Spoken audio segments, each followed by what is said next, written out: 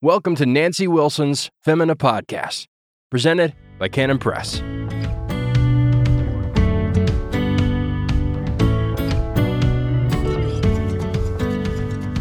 Welcome to the Femina Podcast. This is Nancy Wilson. Thanks for joining me today. Sometimes people ask if you have a favorite Bible verse, and I think it's really difficult to pick out a favorite with so many thousands of wonderful Bible verses. But one that I am fond of, among many others, is 3 John, verse 2. Beloved, I pray that you may prosper in all things and be in health, just as your soul prospers. This verse is a blessing and a prayer that John prays for his friend Gaius. He is asking God to give Gaius an abundance in all things. What a sweet prayer. And what a sweet prayer that is if it stopped right there. But he goes on, and be in health. And we all know what a blessing it is to be healthy and not sick. But I particularly appreciate the last part of this blessing. He's asking that God bless Gaius on the physical level, health and prosperity, in the same measure that he's blessing him on the spiritual level. In other words, may God use the prosperity of his soul as a measure to bless him externally. He is assuming a prosperous soul already. So I thought it'd be good to talk a little bit about what it means to have a prosperous soul. What characterizes a prosperous soul? Psalm 1 sums it up quite nicely. Psalm 1, verses 1 through 3.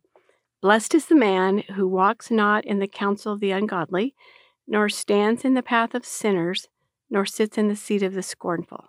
But his delight is in the law of the Lord, and in his law he meditates day and night. He shall be like a tree planted by the rivers of water, that brings forth its fruit in its season, whose leaf also shall not wither, and whatever he does shall prosper. To have a prosperous soul, you must be planted by the river, and that river gives strength and refreshment. A prosperous soul is well-nourished, well-fed, well provided for. It is green, not withered. It's fruit-bearing, it's growing, it's providing for others. After all, a fruit tree doesn't bear fruit for itself. Samuel Rutherford says in one of his letters, I am well, and my soul prospereth. And then later in the same letter, sweet, sweet is the Lord's cross. Even in difficult times, your soul can prosper, and in fact, especially in difficult times.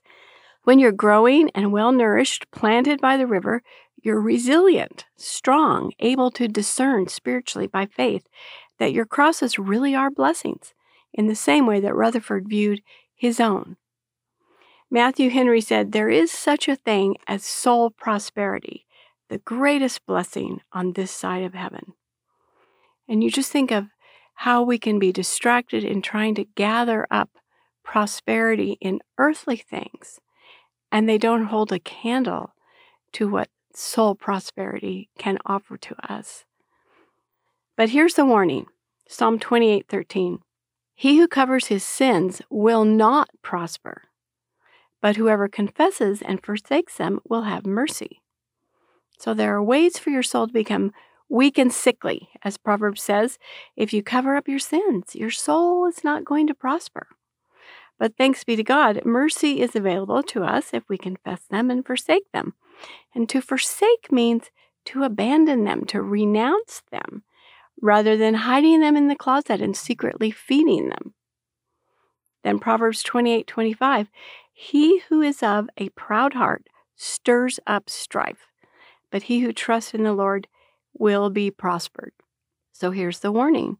Stirring up strife, having a proud heart, not being humble, is not going to bring spiritual prosperity, obviously. But trusting the Lord, no matter how weak and feeble you think your trust is, it's going to prosper your soul, and that prosperity will grow.